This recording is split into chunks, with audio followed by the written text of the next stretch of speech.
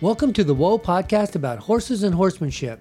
You found the place where we talk horses. I'm your host, John Hare. And I'm Renee Hare.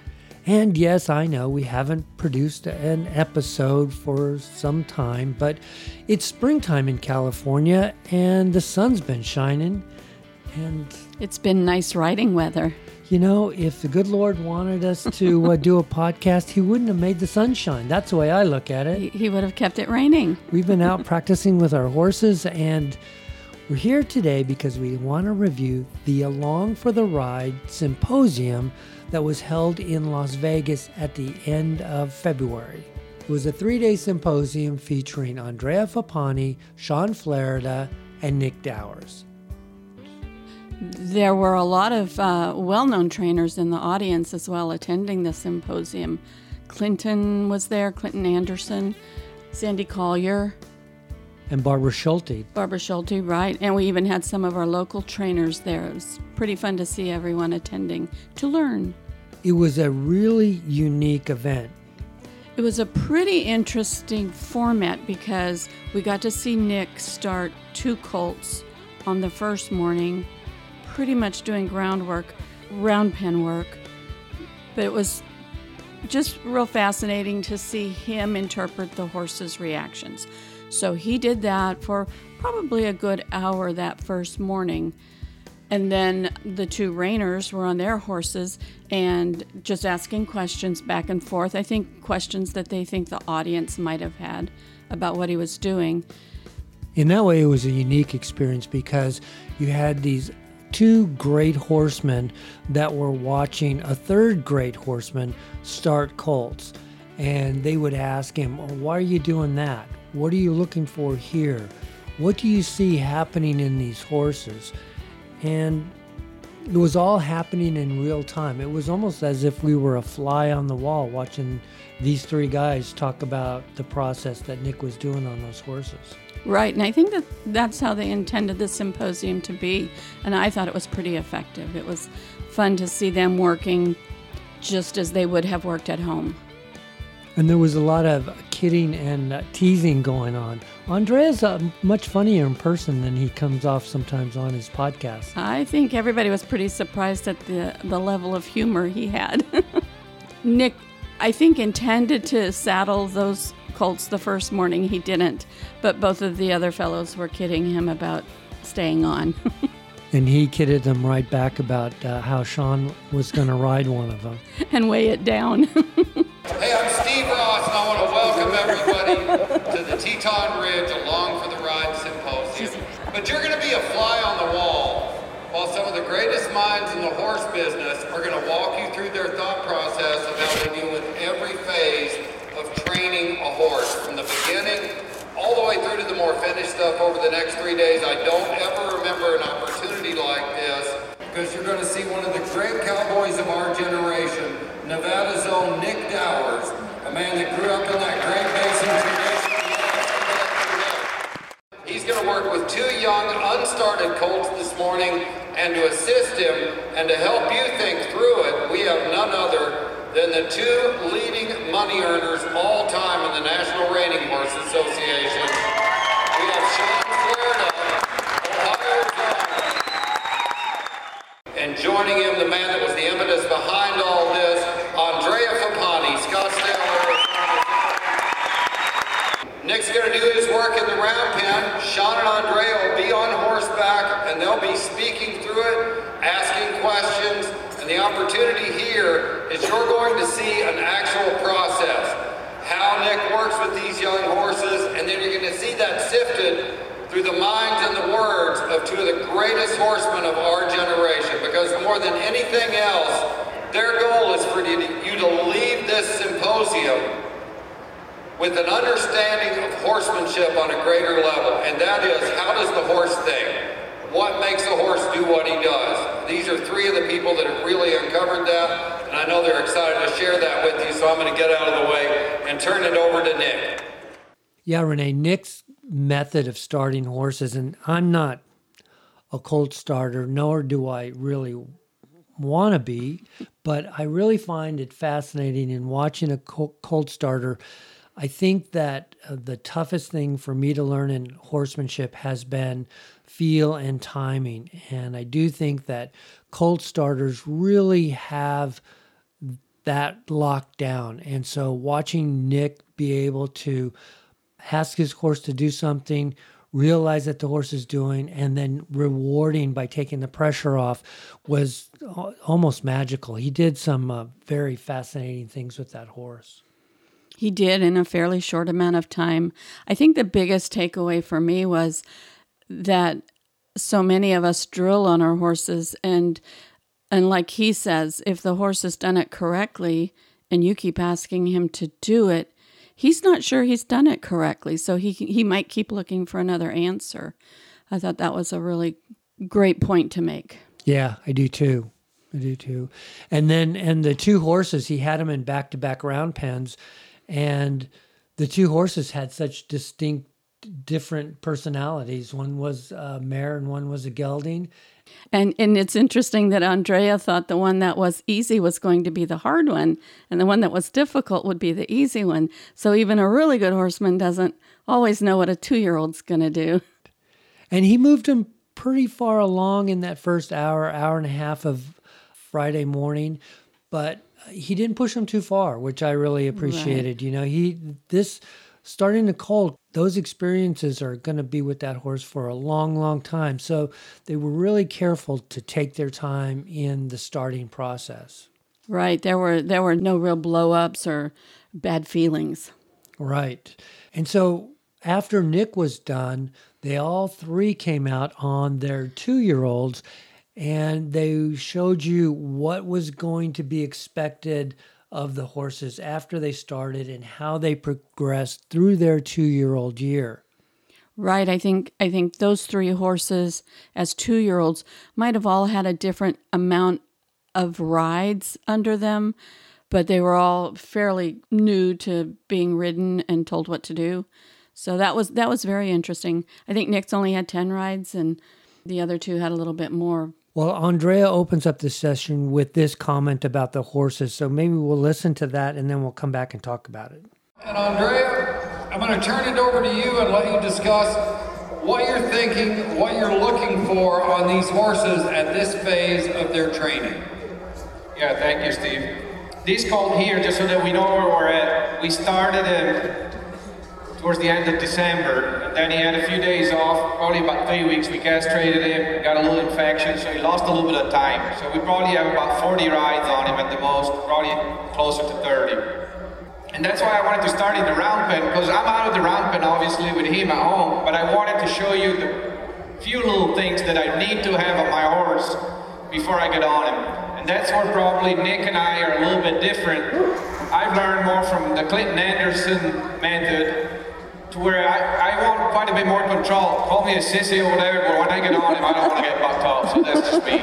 So my horses, before I get on him, they have pretty much a really good idea of what I'm going to ask him when I get on him. And the main thing is that, we can talk about groundwork and all that, but that's not why we're here with me today. The main thing is that I want to make sure that I have at least one tool that I can always go back to when I'm on him, even the first ride. And that tool is going to be a 1-rein stop and getting it to flex to the side. And I'm going to use that tool in multiple ways. And I'm always going to relate to that. I think that the biggest mistakes is to not have anything you can relate to that they know already on the ground when you first get on him. Yeah, Renee, I really like that statement. Andrea saying, when I get on, I don't want to get bucked off, but that's just me. Like the rest of us don't mind that at all. I'd rather not. I would rather not. And it was really cool to see, one, that part of the colt starting process that Andrea used was some of Clinton Anderson's methods, which we followed, and that was how I got my start. But also that he had a plan every time he got on his horse on what he expected him to do. And he had a plan for what to do if the horse didn't do what he wanted to do. Right. That's always important too. And as they went through what they did with their 2-year-olds, you really got a feel for how they were trying to develop these horses so that they could be ready when they took them to the futurity. Right. The 2 Reiner's horses were destined to be Reiner's, and every little step in that process was building towards those very high-level maneuvers. After each session, they really made time for everyone to ask questions with a Q&A session. And everybody could come up to the mic and ask whatever question they wanted to ask. And these guys were so open with their answers that And sometimes the answers were over my head. Yeah. But they were very free with advice. I mean, they talked to a lot of people over those 3 days about problems that they might have or things they wanted to do with their horse. And through this podcast episode, I'm going to play a couple of the Q&A sessions for you. Just a few of the questions that I thought were really helpful for me and Renee, and the ones that we thought were really impressive. They went on for much longer than this. These guys were really generous with their time and experience. Mandy, all right, you have a question for our panel. Mandy, what would you like to know? I'd like to know, some of us may not have the horse that has the same physicality or capability to move like these horses. So how do we know when it's us versus our horse just doesn't have the ability to perform like what we see out there? That's a great question. Is my horse not doing it because I didn't train my horse to do it? Or is my horse not doing it because he can't do it? How do you go about determining that? Great question. One of the things, like when Nick was working those horses in the round pen, and I talked to Nick afterwards, I should have talked to him in here, but we would talk about those horses. Are they using their butt? Are they moving their shoulders? How are they traveling around there? Are they in control of their body? So some of those things would indicate that horse can go ahead and go be certain maneuvers or stops or whatever. But there are horses that you put in that round pen and they're not very handy or they're not very athletic. Then you can say, no, he probably isn't going to be able to go be a reining horse or whatever it may be, or he's going to be a whole lot more difficult to train to do those things. So some of the things when you're watching a horse play or watching him move, gives you a little bit of a feeling of what he's going to be like. Which I agree with that 100%, but I think more important when you're on it, ask yourself, okay, this doesn't feel very good. But once again, like Nick and I were talking, there could be a lot of different ways of not feeling good. If you feel some sort of resistance, the horse probably can do more, and it's probably you or the training that needed to get better. Meaning that if I'm spinning to the right and I'm asking for more speed and this horse is hopping up and down, resisting it, I don't think that he can't go fast. I'm thinking that he's resisting my cue to go faster. But if I feel that there's no resistance, and he just can't figure out where to put his feet, and every time I go a little bit faster, he's not pushing into my leg, he's not pushing into my hands, he's staying in the turn. I can put my hands down, and he stays in the turn locked in, so I know his mind is with me. I've got his mind, he's moving off my pressure, and he just still can't do it. That's probably a good signal that it's him. But if you're feeling any resistance, you got something to work on before you find out if it's him or you. I know that there's more training to be done. The question was, is it me or is it the horse? Right. First, I thought Sean gave a really good answer, and I liked some of the points he made. But Andrea's point, try to feel the resistance that your horse is getting. Is it resistance from him not wanting to do it, which might be a training issue, right? Well, I think what he's saying is that if you feel resistance, then there is more training to be done. Right. If your horse is doing what you're asking without resistance, but just isn't physically capable of stepping it up, that's when you don't feel the resistance.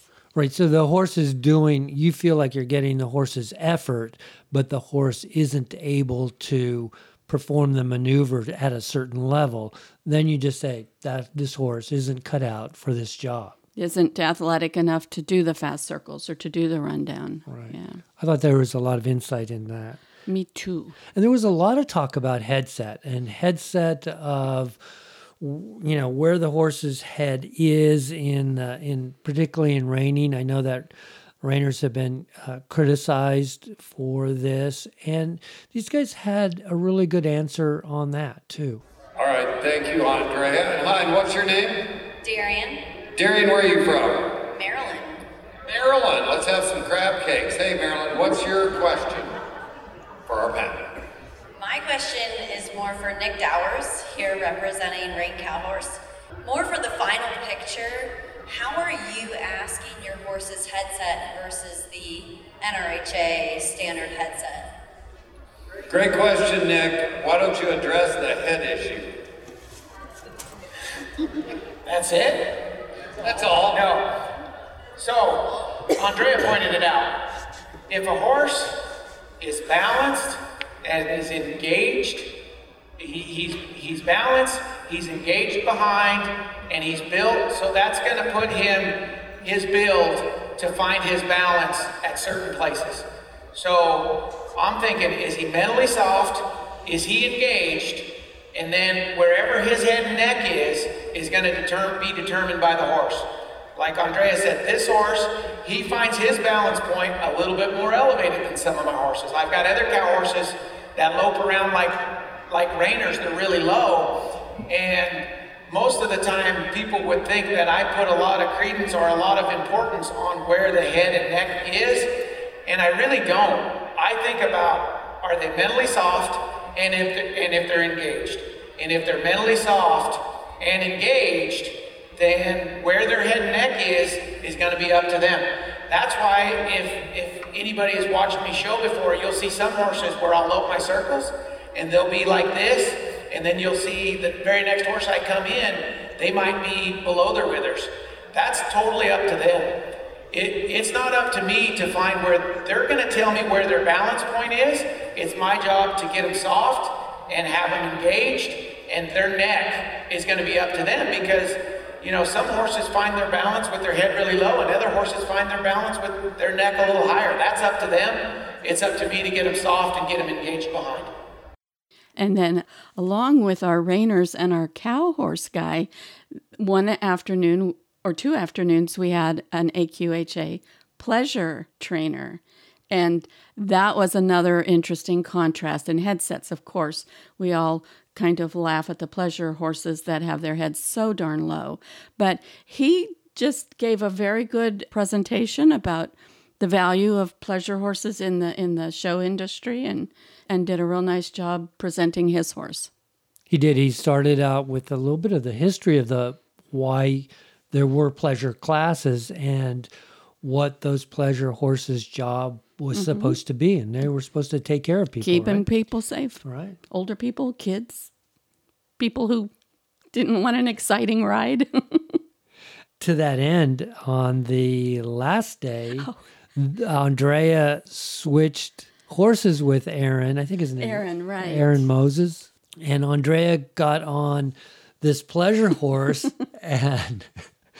and he was loping very slowly and asked, "Am I going too fast?" And the answer was yes.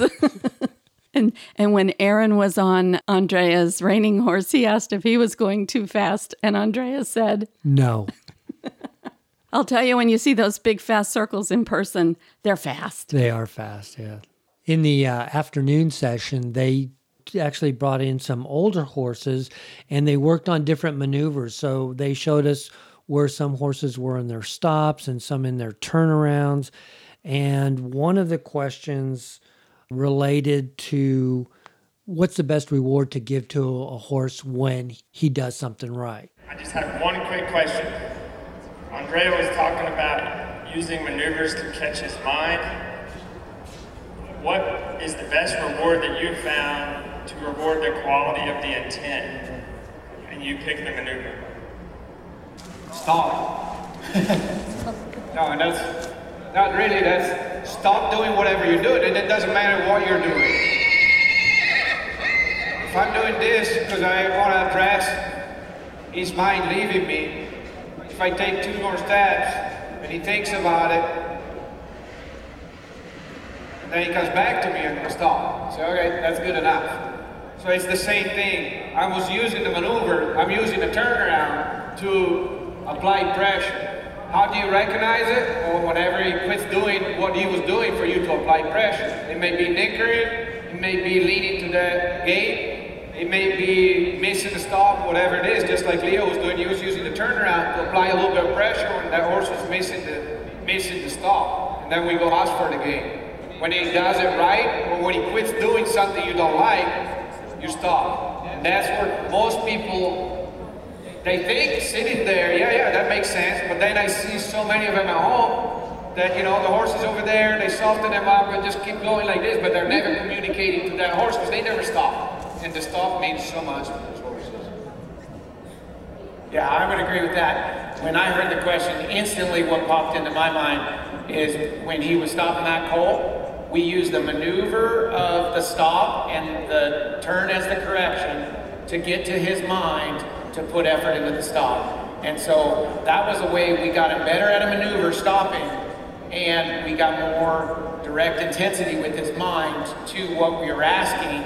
So to me, that was a really good way of using a maneuver to get him mentally, and then just to follow up on it, when the horse gave that extra effort and had really good intention, what did he do? He stopped.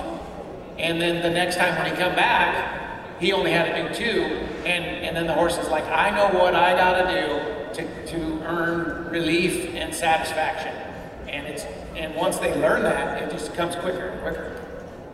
And Nick talked about was something that we hadn't really thought about much, is that when your horse has a good intention or gives you that extra effort, really try to get sensitive to it and recognize it and reward that. And as we were trail riding, we thought, well, you can reward a good intention, so perhaps you can punish a bad intention, and that worked pretty well on the trail. If somebody wanted to reach for grass, you can see that intention, give them their little pop, and move on. And later in the weekend, one of the sessions that Nick was working on, and I think that almost all of them have mentioned this too, is that when they started a maneuver or they started a training segment, let's say, that immediately they started looking for the exit point. They knew what they wanted to look for and when they were going to get out of the exercise. So when the horse gave extra effort with good intention, Nick stopped that exercise, Andrea stopped that exercise, and they moved on to work on something else. They didn't continue to drill it. And I thought that that was a really important point to bring home and try to work to use on our horses. Right. All 3 of them at some point in time while they were doing something verbalized the fact that they were looking for where they were going to exit. And that's just great planning, knowing what you're doing. And then a person asked a really good question to Sean about his horse who was kind of acting up and how he would have done it differently. We have another question from one of our attendees here. Hi, what's your name? It's Kai. Hi, Kai. What's your question for the group? I have a question geared more specifically towards Sean. When he was riding his horse and working on the turnaround, and the horse looked a little fresh, I'm kind of wondering, when would you, choose to stay in that turnaround and just wait it out, or would you ever maybe abort the turnaround, get the horse with you mentally a little bit better, and then go back to it? It would have been nice if we'd have had the time today. I probably would have went off and took a little bit more of the freshness out of it, and then come back to him so he's a little bit more focused, a little bit more concentrated. But with time restraints and stuff, I was just trying to go ahead and struggle on through it, make him go through it. But it would have been better if I could have went off, loped him a little bit, or got his mind back to me, and then come back. You always want the maneuver, or the most important part of your horse, to be a happy place. Make the other things outside of that happy place work. Most good horses all get a reward. We talk about reward or give them something, but it all goes back to rest.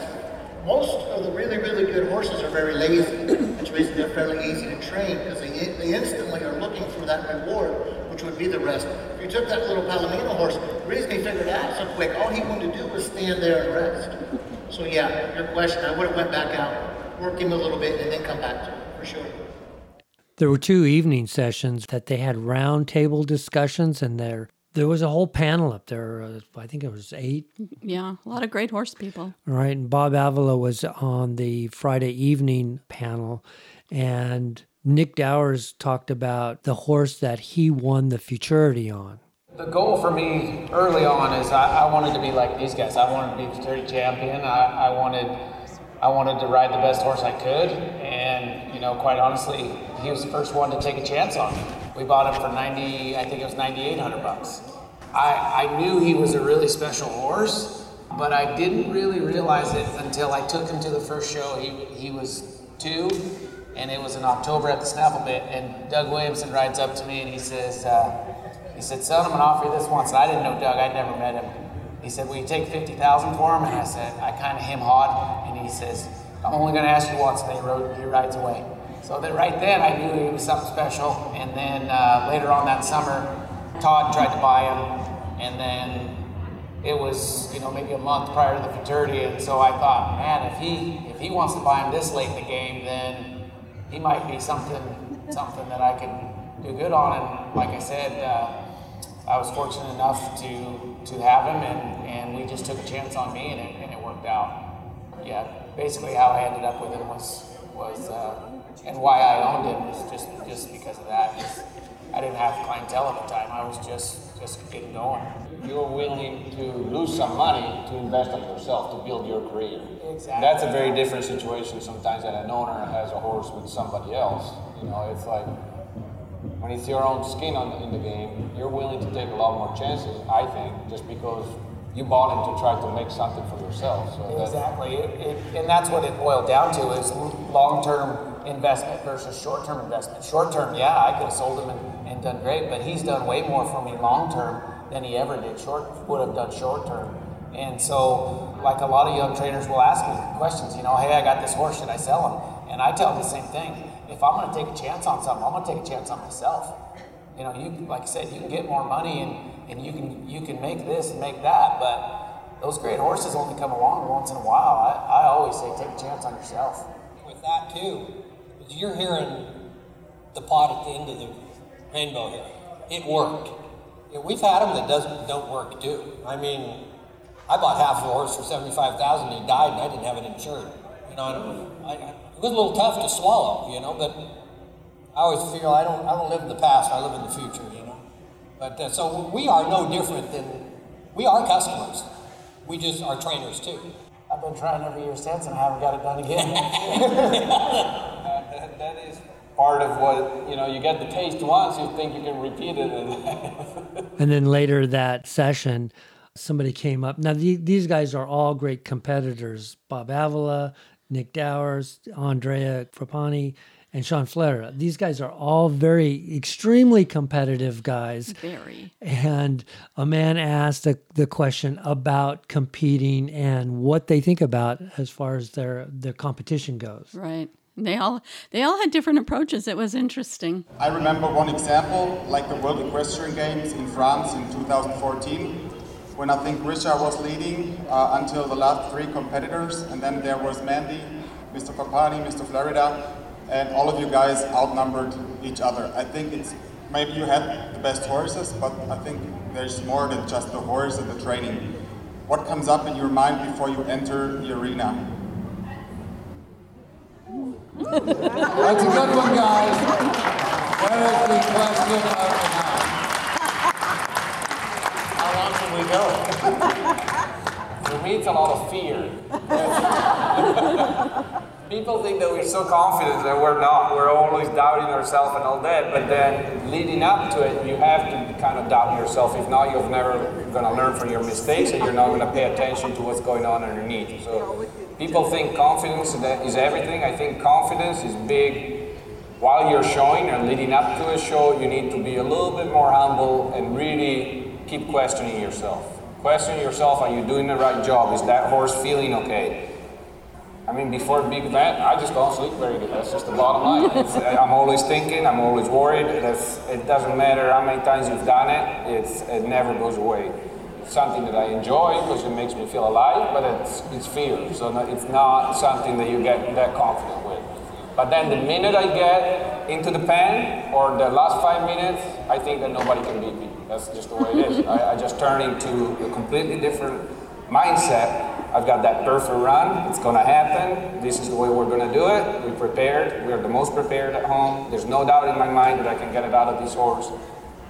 Most of the time, it's not true, but I tell myself that. And I believe it. And you've got to believe in yourself and the horse. I think preparation is huge. I think you cannot overlook things at home. I think that knowing that you've done everything you can at home, that you've invested as much time as needed to be done, that you've paid attention to everything, I think preparation plays a huge part for me. For me, I always tell people I want to be as uncomfortable as I can at home so I can be as comfortable as I can when I get to the horse show. You know, I know that when I was showing a lot, I'm a freak about things being clean. Everybody knows it. I mean, everybody knows I'm just anal as hell about things. Yeah. And, hey. But, you know, I lived in Oregon for a long time, and it rains all the time in Oregon, if anybody doesn't know that. So when we get ready to go to horse show, you know, the tack, everything is clean, the trucks and trailers are clean, and the kids would look at me and they go, you know, by the time we get to I-5, the trailers are going to be dirty. And I said, yeah, but when we get in, we feel like a winner. And I really feel that way. I want my horses to be a winner at home. My fraternity horses, we would have dress rehearsals with them at home. We would put white boots on some, black boots on some, silver saddles on some, no silver saddles on some. We would see what they looked the best, and we'd take them out, stand them up, and take pictures of them, and just see what they looked like, you know, so we knew as much as you can that we have a show horse before it gets in the show pen. These guys, I know they have the ability to do this. One thing I had the ability to do is take things that didn't happen good and put them out of your mind right away. Because if you're in the finals of the fraternity, any fraternity, and you have 3 head of horses in there and you have a wreck on one, you better not worry about it for a while. And you know, it might be hard for that customer to hear that, but you've got to be that way because that customer might have the next horse that goes in too. You know, and you have to have that ability to put that out of your head and focus again. I'm very much like Bob. I want everything to be perfect before we leave the farm. It's all got to be clean. I've even got the order of the trailer of where the horses I want them to go. I've got a good idea before I get to the fraternity what stalls our horses are going to go in. That mental preparation before I leave for an event is super, super important. I think a lot of that comes, you know, like I'll go school my horses and I'll have an idea and I'll set up things. Very much like Andrea, sometimes I doubt everything. My wife says I'm a bear to live with about 30 days before the fraternity. I don't sleep so good, and things, you know, you just worry about things. Sometimes they don't even ever exist. Worry about them. One of the things that I do, and I know these guys here do too, they might not have taken the time to maybe study it, but if you can go sit in a dark room or go sit it off by yourself and envision yourself doing what you're supposed to do properly to the highest level, I can actually, when I get close to that fraternity, I can close my eyes and I can feel that horse turning, that horse stopping. But where that comes from is hours and hours of repetition and riding that horse and knowing your horse. You know, like when Nick was working those 2-year-olds this morning, I'd ask him questions all the time. What's that horse doing to you? What do you feel right there? Try to read your horses the best you can. That helps you achieve some of those goals and mentally be ready. I'll keep it pretty short and sweet. It's a little bit of both Andrea and Sean. I love it to the point that I almost hate it. And that kind of sounds funny, but like I love it to the point where you are worried, you are losing sleep. You know, you love it to the point where it almost turns your stomach. And I think that's important. You know, you've got to have that to get you through the good and the bad. And then I'm a big believer in visualization, like Sean said. I've got a curtain in my tack room and I got a chair in there, and don't come in there before I'm on the show, because that's what I'm doing. I'm sitting there, I'm going through my run and not dwelling on the negative, but just, okay, in this little part I need to help my horse here, in this little part I need to help my horse here, and just the little things that are going to make the big difference. That's what I'm thinking about. And then it's like Andrea says, then once I walk in, it's like, hey, watch this. At least that's the goal. That's the goal. And then you're like, oh shoot, they watched that. Yeah. One of the things that I found was kind of interesting was that the symposium was called the Teton Ridge Along for the Ride Symposium with Andrea Fappani, which meant that Teton Ridge was a major sponsor. And I've heard the name Teton Ridge. I didn't know what it was. I didn't know if it was a brand of clothing line or whether it was a partnership of some sort. A ranch, what? And Teton Ridge had this huge welcoming booth in the trade show area of the symposium.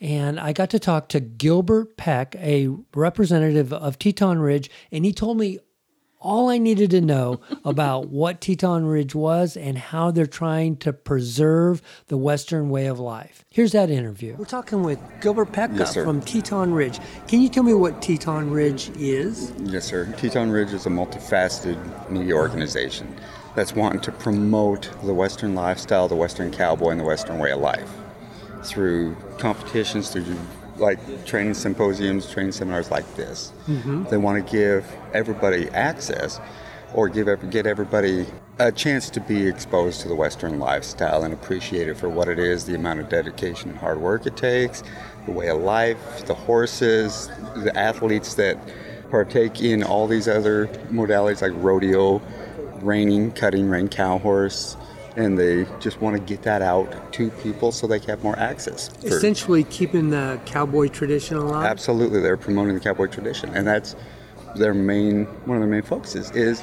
so people who see stuff on TV, they have a full understanding. Or if they always just wondered or wished or dreamed that they could be around the Western horses and the cowboys, they have access and they can easily access it. Right. Through media outlets and stuff like that. But Teton Ridge does own horses and has some trainers in their employ, correct? Yes, sir. They've got several barrel racers. They've got Andrea Fapani, who is here at the clinic, Corey Cushing, Todd Bergen. Those guys are all extremely successful in their aspects of the Western sport horse.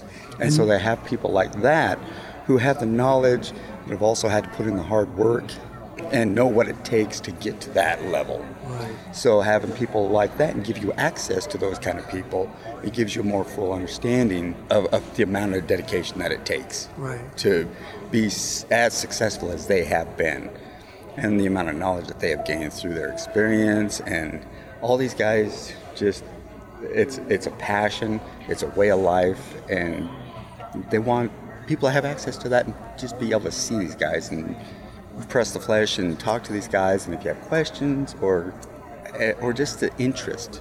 And what about the horses of Teton Ridge? They have several horses, and I can't remember. I don't know all the names of all the colts because they're buying because they want to partake in the competitions. Like they have people who are riding barrel horses. They have reining horses, cutting horses, reining cow horses. Because you could easily just stand on the sidelines and just talk about these events. But if you have some skin in the game, then you can see how that they're not just talking, they're also performing and backing it up. They want to be successful and they want to compete and they want to win. But and you find the best people in the industry that can help you get to those goals. Absolutely. Excellent. Well, thanks for talking to me, Gilbert. You bet, sir. Have a good day. I hope you enjoyed this little taste of the Along for the Ride Symposium. You know, this was just a small part. It was 3 days, and it was packed with a lot of information. It really was. We brought home so many tidbits of information to work on and try with our horses. It was really great information. One of the really fascinating things that Andrea told us was that you see these horses do their maneuvers, and then you see them at the show, and they've put all these maneuvers together. One of the questions that was asked was, do they practice the whole pattern at home? And the answer was no, they don't. They practice the parts of the pattern, and they never do a full-out run of the pattern. I'll tell you, you don't think about, these guys are athletes, these horses. When they do one of these patterns, they're exhausted at the end of it. Right. Yeah, and when they do the futurities, they might have to do that 3 days in a row. Their endurance is very important as well. But I just thought that was a really interesting point. And I really think that, maybe the thinking there is that if you really run that horse hard in the practice arena, that he's not going to want to love that job, but you can teach him the small basic parts of the pattern, and then calling on him once to bring out his talent, he's going to be willing to do that for you once in a while, but he's not going to want to do it all the time, every time. And the really great ones, the really great horses are the horses that can put it all together when it's needed and give it their all. It was really fun meeting all the people around. The AQHA convention was going on at the same time. We got to meet some of the AQHA people and have a nice dinner. So that was fun. We really had a lot of fun. I want to thank Jim Too Tall Essick for inviting us to come to Las Vegas and seeing the show. He was very instrumental in getting us there and very accommodating to whatever we needed, which wasn't much. We just needed a couple of seats, and that was really very helpful. There was great energy. It was fun to have a lot of horse people in the same area, sort of focused on the same thing, improving. Right. Trying to make it better for the horse. Right. So I want to thank Andrea Fappani, Sean Flaherty, Nick Dowers, and all the folks that made that possible. And the South Point, they were great. That'll do it for this episode. If you haven't checked out Andrea's podcast, please give it a listen. If you'd like to share a story or suggest a guest, you can contact me at john@wopodcast.com. Thanks again for listening and sharing the podcast with your friends and riding buddies. Until next time, this is John Hare and Renee Hare reminding you to go have some fun with your horses. Bye-bye, everybody.